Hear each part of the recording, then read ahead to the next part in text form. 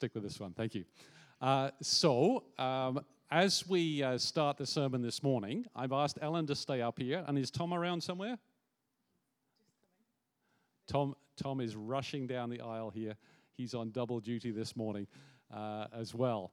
And the reason I've asked Tom and Ellen to come up here is because we as a church have some convictions about the way we kind of live out the faith. And we think that living out the faith is essentially simple, right? I mean, we think about Jesus when asked what was really important. And he summarized everything by saying, look, the key thing is to love God with all your heart, soul, mind, strength, and your neighbor as yourself. Now, a few weeks ago, we had Tom and Ellen and a few others up here as recipients of a grant from our missions team, which was to encourage people to make initiatives to reach out to their neighbors. And we prayed for them, and this week you've been up to something. So tell us what it was you did with the resources that you were equipped with to love your neighbors. So this week, yesterday in fact, we had an ice cream social in our building. So we live in an 8-story building. There's 6 apartments on every floor. We had no idea how many people to expect, but we just put these posters up on the ground floor, posted one through everybody's mailbox, just inviting them to come to an ice cream social. And we really didn't know whether 4 people would come or 80 people would come. Like, we had no idea. So we just bought 3 gallons of ice cream from Rain or Shine. And that was really helpful because we were able to supply some nice ice cream with the help of the funding.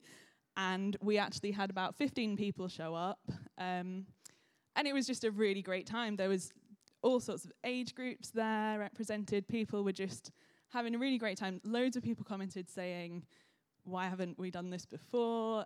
One lady who's lived there since the building was built, which was 49 years ago, said that this was the first time a tenant has organised a social event for everybody in the building. So it was like a proper, we made our first attempt there. Yeah. Thank you. This is awesome. I love it. We love this, right? This is great. So, Tom, what did it feel like to kind of make this happen? I mean, were you a bit nervous, or? Yeah, definitely. And in hindsight, we shouldn't have been because, like Ellen said, all we really did was print out some flyers, deliver them, and then buy some ice cream. It actually wasn't difficult. But yeah, I think you do build these things up in your head. But then one thing that was really, really helpful was Barry and Joan and the other community. You know, they had us around for lunch. They really talked us through everything. They helped us think about some problems we might not have considered and how we could make it work and go really well. And so they helped with that a lot. And looking back, it was actually really easy, and we're super excited to do another one, really. So, yeah. Hey, we love the idea of another one, but that's awesome. Thank you for taking the risk and going there as part of our community. Building community in a city that is known for its loneliness is awesome work. So well done, you guys. Keep it up and keep us posted as you do the next things. So thank you. That's great.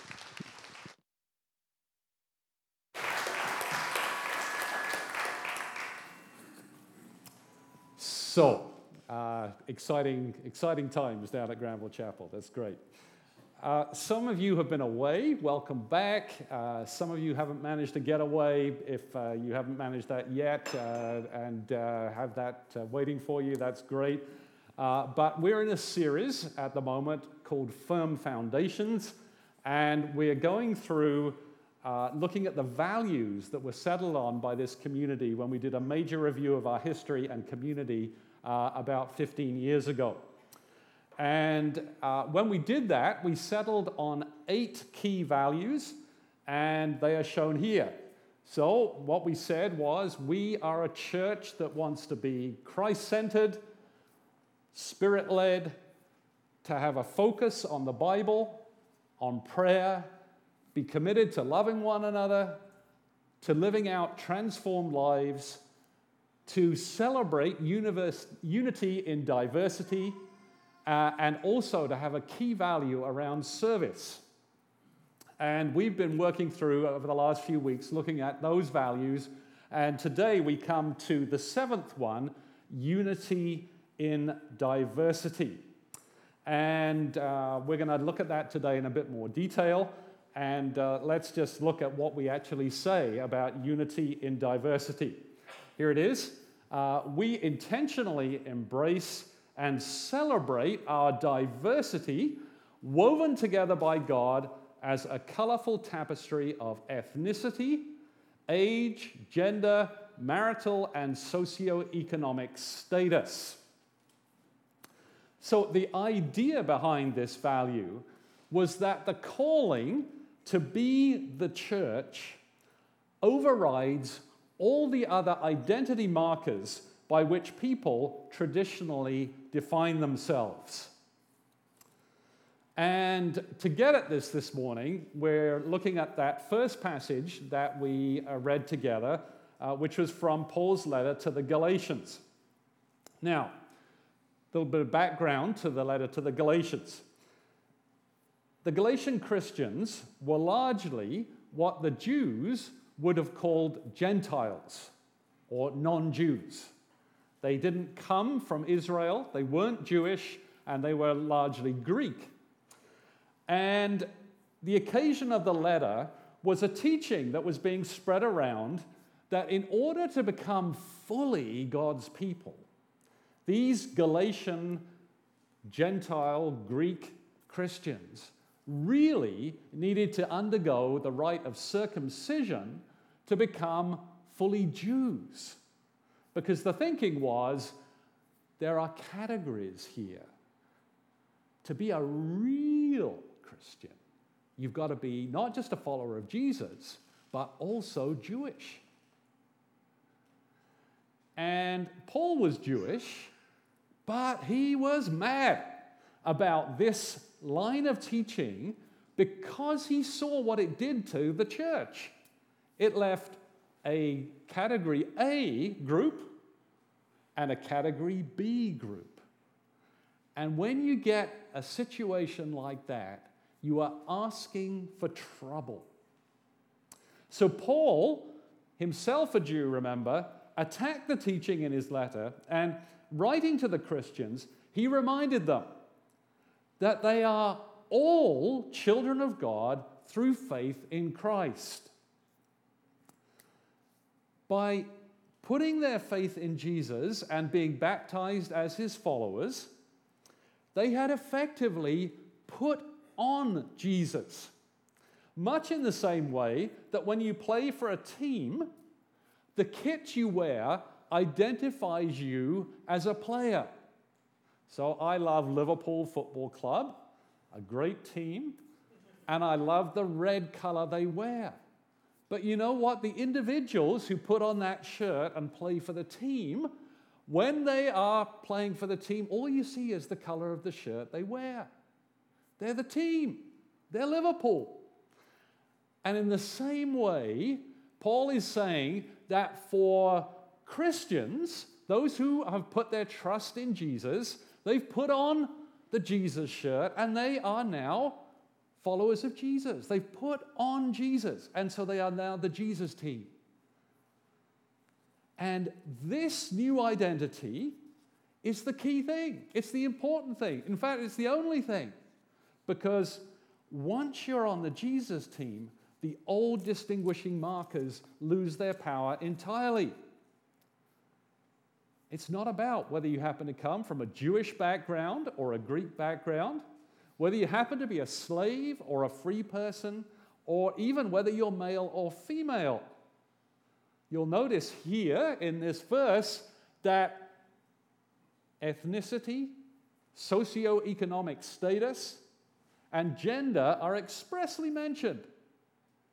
These things, which so often people in our world at large think about as the key things, are no longer the key things.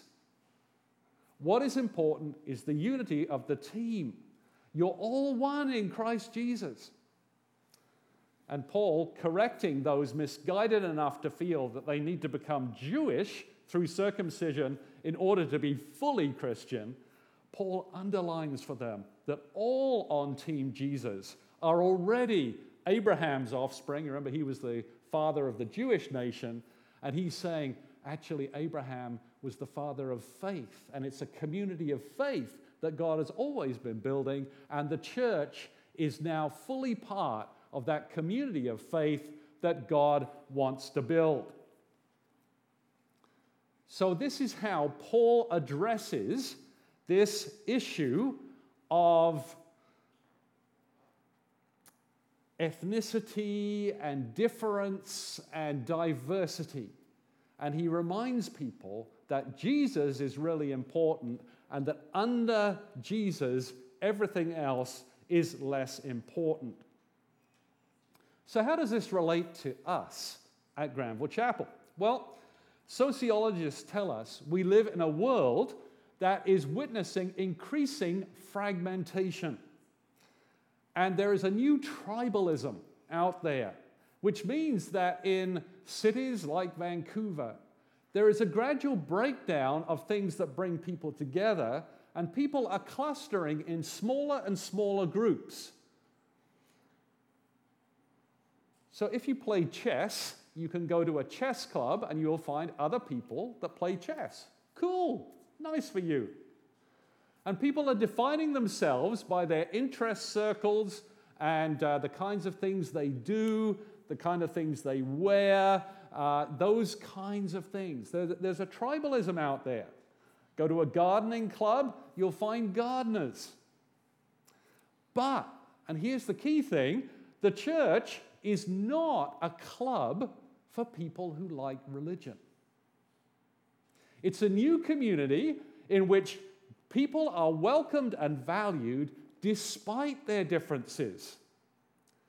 Because we believe that God loves everyone, when we gather as church, it's vital that we extend our welcome to all who come, no matter what their ethnic background or any of the other labels and markers by which they distinguish themselves in our increasingly fragmenting world.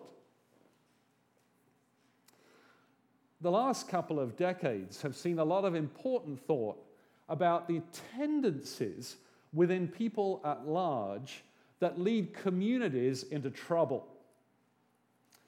Deep in all human hearts lie dark things like racism and the reduction of others who are not like us through negative stereotypes.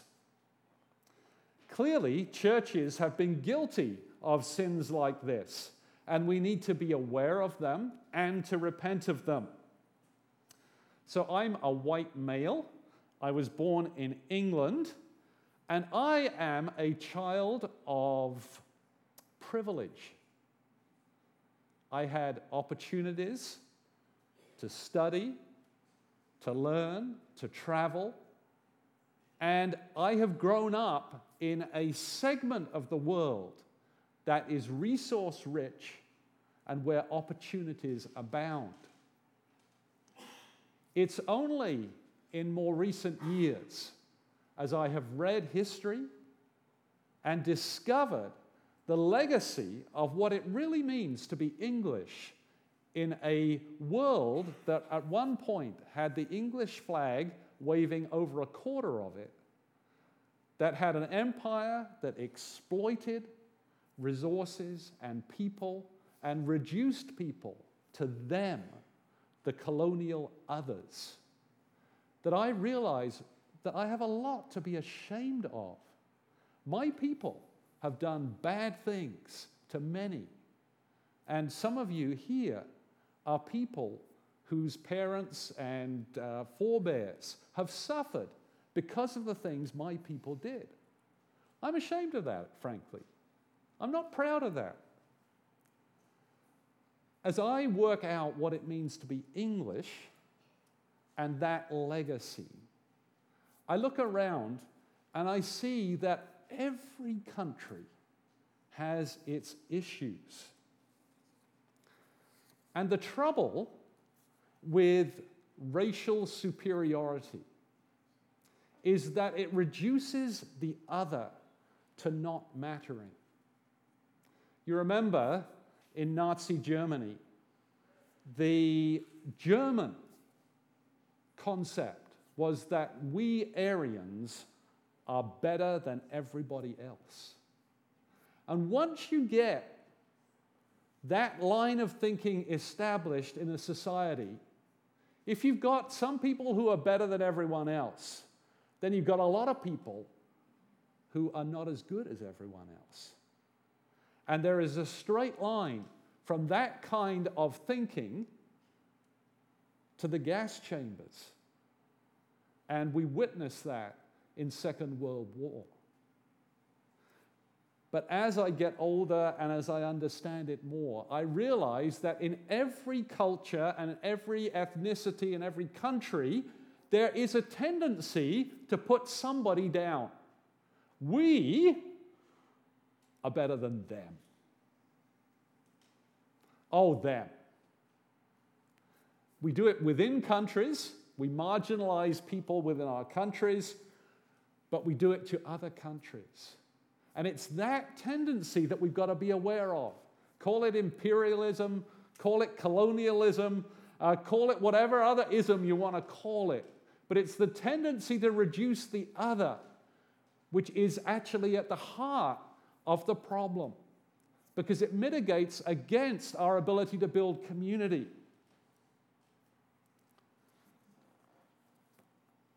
The church flies in the face of all that thinking. The church cannot be a club for one particular group in society to validate it and support it. Think about South Africa. That's what the church in South Africa did. Apartheid grew in such fertile soil. The white church thought they had the right to be, and they oppressed millions because they believed that they were better. So how do we address those tendencies, which I believe are there in every human heart, in every culture and every nation? And how does the good news of Jesus get us over that? Well, I think it starts with our understanding of how we actually need to come to Jesus. You remember Jesus? You remember he came, he lived, he loved, he died, he rose again. And he invites people in their need and in their brokenness to come to him. And when we come to him, he gives us our bright, shiny Jesus shirt to join his team.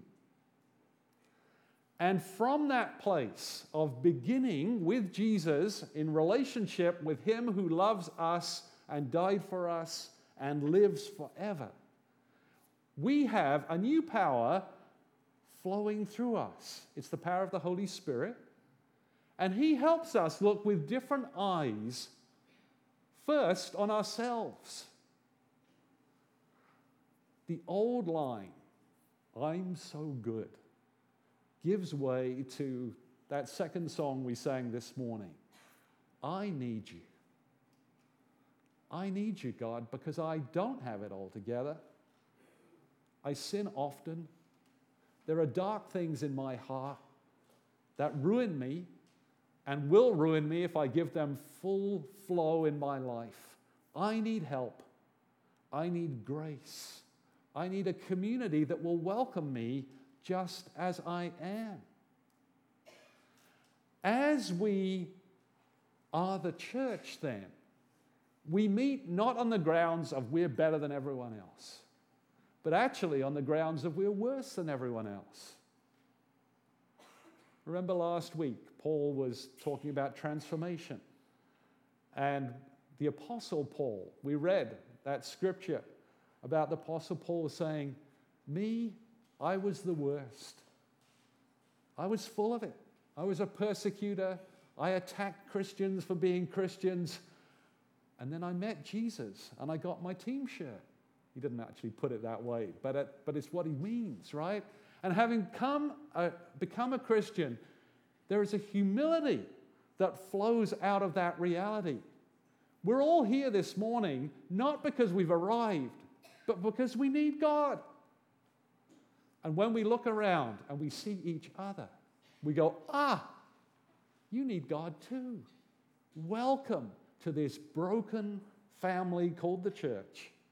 And with God's help, let's figure out how to love each other.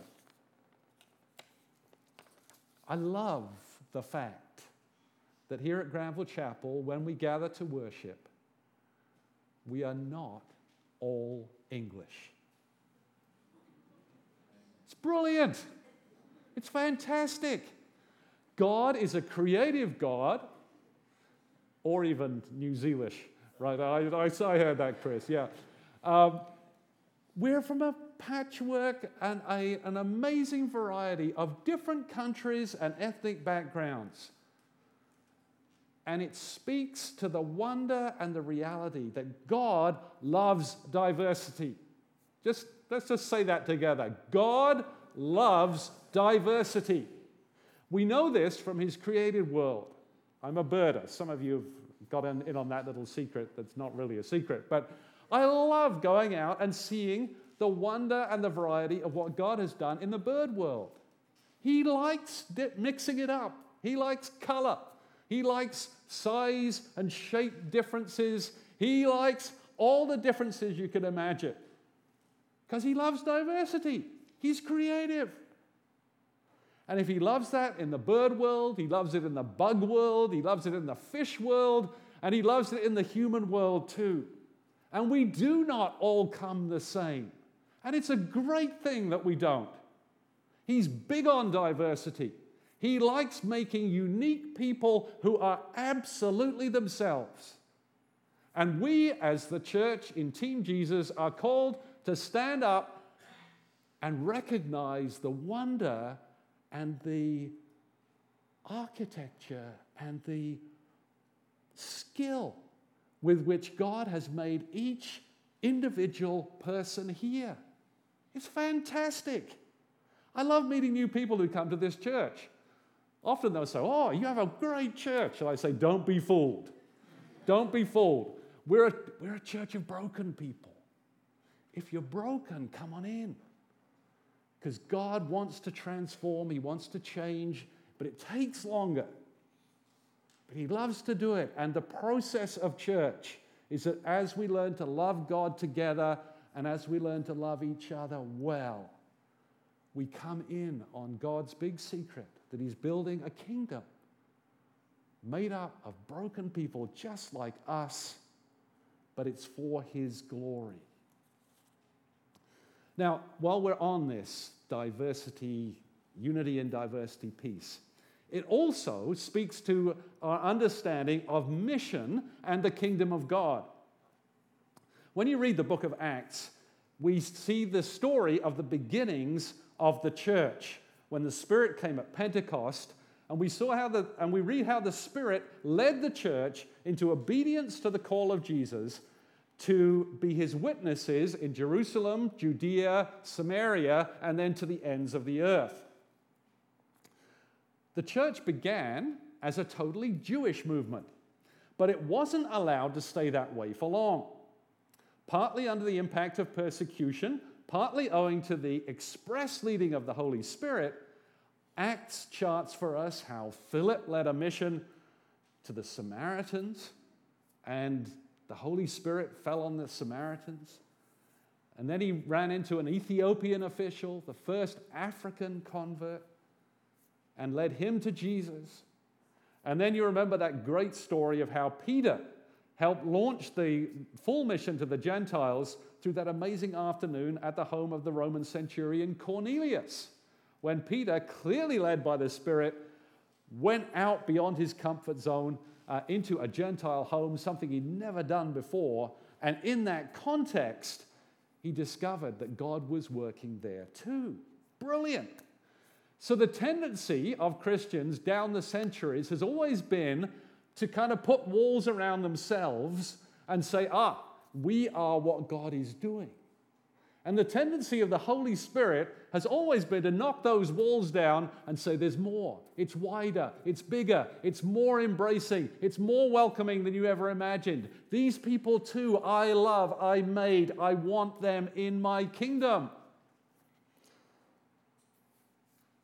And actually, in our history, as a church rooted in the Plymouth Brethren, which is a movement in the 1800s, that God raised up, a rediscovery of the Bible, a rediscovery of mission, and the calling to proclaim the good news of Jesus wherever. We stand in that heritage of proclamation globally. Now, this is not a colonial instinct, although there may have been aspects of it at times that looked a bit like that. And it's not something to be ashamed of, but it's actually a genuine impulse of the Holy Spirit. It's not saying our culture is better than yours, so you need to get Christianity. It's actually saying we broken people have discovered life in Jesus, and we know it has changed our lives so much that we want you to have that. And in a time in the church when mission or evangelism or sharing the good news is somehow a suspect because of imperialism and colonialism and all these words which are real and have issues and that we really need to think about, I just want to come back to say it's God's love of diversity and God's commitment to building his kingdom globally that drives true mission from the church. And we shouldn't be ashamed of it. We should be part of it, and we should be encouraging it, and we should, yes, be thinking about how to do it well, and how to do it humbly, and how to do it out of a place of brokenness, not superiority. Absolutely. But we can't apologize for it because God loves diversity, right? Isn't that what we believe? And isn't the good news of Jesus life-changing, transformative, and wonderful? The answer to all those questions is yes, yes, yes. Okay, the last passage we looked at this morning was from John's vision of the throne in Revelation. In the worship that surrounds the throne are a great company praising God and the Lamb. The Lamb, of course, is Jesus, who died and rose again. The Lamb, they say, is worthy to take the scroll because he was slain. And with his blood, he purchased men and women from every tribe, language, people, and nation, forming them into a kingdom and priests to serve God and reign on the earth. The future of those of us that are committed to following Jesus is a bright one. Because God, who created diversity and loves it in all his creation, is opening his arms wide to welcome people from everywhere. Knowing that, we at Granville have the opportunity to experience a little bit of that in the here and now. Just look around you. Take a moment. Kind of swivel in your seats. Yeah, you can do this. Look around. You see variety. You see diversity. You see difference. And God loves diversity. So how can we as a community foster that? How can we love people who are not like us better? One of the ways we can do that is actually using the gift of hospitality. Welcome people in. Welcome particularly the people that you don't know. You'll learn something. They're different. They may eat different food. They may like different things. They may express themselves in different ways. But as you reach out to become somebody who celebrates diversity, you'll be enriched. Here's the thing. You'll grow as you discover the wonderful people that God has pulled into his kingdom. You won't be lonely. You'll be loved. And you'll love. And God will stretch your heart to love what he loves. The diversity and the individuality and the specialness of each person that he has made. Can we do that, Granville Chapel? Can we be that church? Can we hang on to the unity in Christ that we have been given and celebrate all that diversity? Let's pray together. Father God, thank you so much for your love of diversity. Thank you for this amazing world that you've put us in with all its different types of fauna and flora, with all its different types of birds, animals, and people. Thank you that all these speak to your creativity and your love of variety. Lord, may we be a church that welcomes and embraces all people, and may your love be real as we seek to follow you and be the people you call us to be. And we pray this in Jesus' strong name. Amen.